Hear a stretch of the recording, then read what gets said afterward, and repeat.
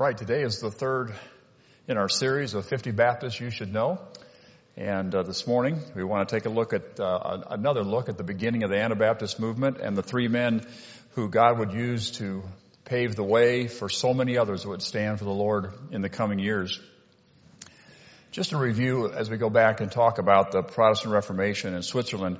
It was led by a man named Ulrich Zwingli, and he was a former Catholic priest, and his idea was to reform the Catholic Church.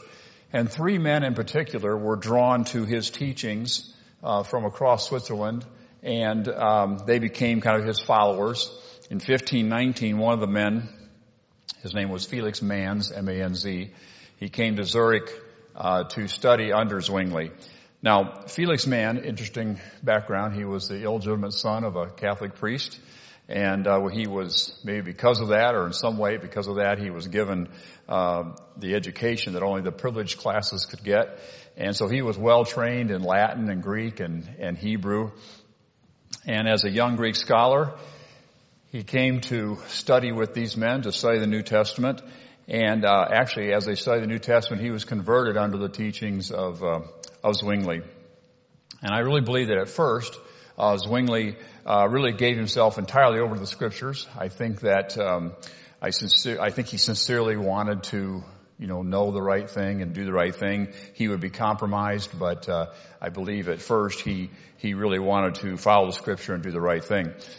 Now, just to talk a little bit about, this is a day that we don't understand, and I wanted to kind of touch on this again, but let's talk just a minute about Switzerland and what was going on there. But in Switzerland at this time, during the Reformation, as would be at some other countries like Germany, the state and the church were one. And this is something that's very hard for us to understand because we don't live in this type of a culture. But and for this concept to work, everybody had to become a member of the church. So when you were born, you became a member of the church. And of course, so babies were baptized, and they were immediately members of the church. And that was the only way this system would work, would be if the state and, as I said, the state and the church are one, and the state and the church controlled every aspect of your life. And so this was important, that this is why they had baby baptism. And one of the reasons was so that you became a member of the state church as soon as you were born. And then to give you another piece of information, we'll talk about the City Council of Zurich. And the City Council of Zurich really was essentially the ruling body of the entire land. And so keep that in mind as we go through this. But Felix Manz, he was joined by two other young men, also newly saved. They were Conrad Grebel and then another man named George Blaurock. And I think we have their pictures here. That's Felix Manz.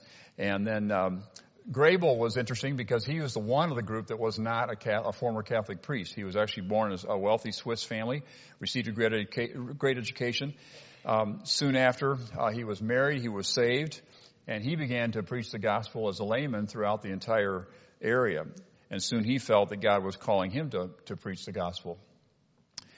George Blaurock was a highly educated Catholic priest, another young man who was saved while studying the Bible on his own.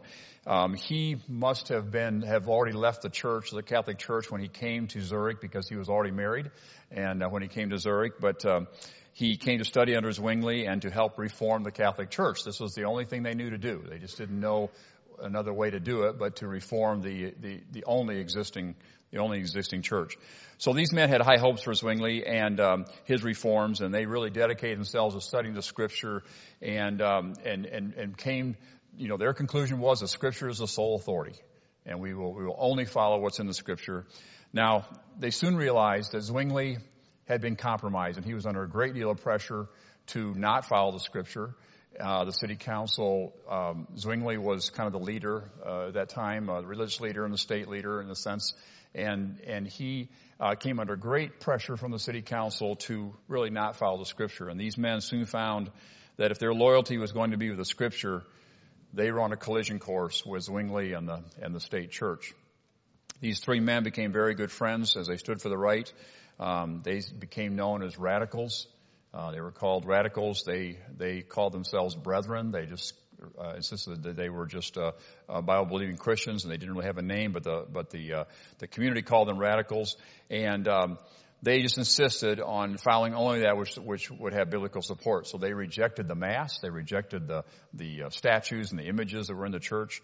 They rejected and questioned publicly the state-church relationship. And, of course, they rejected infant baptism. They urged Zwingli to establish a church that was only composed of voluntary believers, a saved and baptized church membership. And that was a radical thought. And so by 1523, these young men, these three men, had become very dissatisfied with the direction that Zwingli was going. And he, as I said, been compromised by the city council. He would never fully reform Switzerland, of course, after the New Testament pattern. But they urged Zwingli again and again to establish a church of believers, and he refused, fearing what the state would do. Now, you might remember last week we talked about Balthasar Hubmaier, and he was involved with Zwingli. He was actually from Germany, but he came over to study with Zwingli also. He was very disappointed, and he knew these three men, but he was very disappointed also, and he went back to Vienna and fully embraced Anabaptist beliefs. Of course, he paid for that with his life back in Vienna, but he also was involved in this moment in Zurich. Well, the pressure and the tensions grew. By 1525, all these pressures came to a head in January of 1525, and these young men, led by Conrad Grebel, really made several attempts to plead their position, and it was decided that they would go to the city council and bring their positions to the city council and try to convince the city council of their biblical positions. Now, something else happened in the meantime. In 1525, a baby was born to the Grebels, and Conrad did not baptize the baby because he felt that, or he became convinced, of course, that christening or baby baptism found no support in the New Testament whatsoever. And because he was so well known and respected, that caused a great stir in Zurich, that this very popular man would not baptize his baby as everybody did. And again, this is foreign to us. We can't understand this thinking, but this was radical and caused a great stir.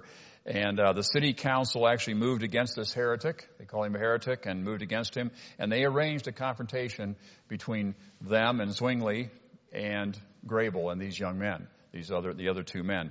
In a great public forum, they were going to hold this. And, of course, unknown to Grebel, it was a setup. It was not going to be a debate. It was really a trial of his beliefs. And, of course, one of the problems was, and the city council knew this, but by this time, there was a number of people across the area that were not baptizing their newborn babies. So this was a problem that had to be dealt with quickly. So on that historic day, January 17, 1525, this great dispute was held, and these Bible-believing men argued their position. Zwingli, for his part, turned on these men. He advocated only making changes such as the city council would approve. He defended infant baptism and said that it was a long-held tradition. Of course, the Anabaptists insisted. They weren't even known as Anabaptists at that point, but they insisted that the only authority was the Scripture, and they again advocated setting up independent churches made up of saved church membership. The city council naturally gave the victory to Zwingli, and the next day, the city council decreed that all parents who had unbaptized infants were to present them for baptism within 8 days, or they'd be exiled from the country. Grebel, for his part, emerged from the trial a great hero of the faith and really a champion of the Anabaptist Reformation. History would call him the father of the Anabaptists. And so the day after the trial was over, it took a few days. That day after the trial, January 21st, after being forbidden by the council to meet in any further Bible study meetings, Grebel and the despondent group held a secret meeting in the home of Felix Manz and his mother. And they went to their knees for guidance to ask the Lord what to do. They could see the end coming. And arising from prayer, George Blaurock, he requested that Conrad Grebel baptize him upon confession of faith in Christ. Grebel did that. And afterwards, then George Blaurock proceeded to baptize all the others who were present. And they formally organized the first New Testament church in Switzerland. And just a great day, and the Anabaptist movement was born that day. Just a wonderful time in history. Well, Grable, for his part, it's really kind of tragic that he would only live another about 18 months.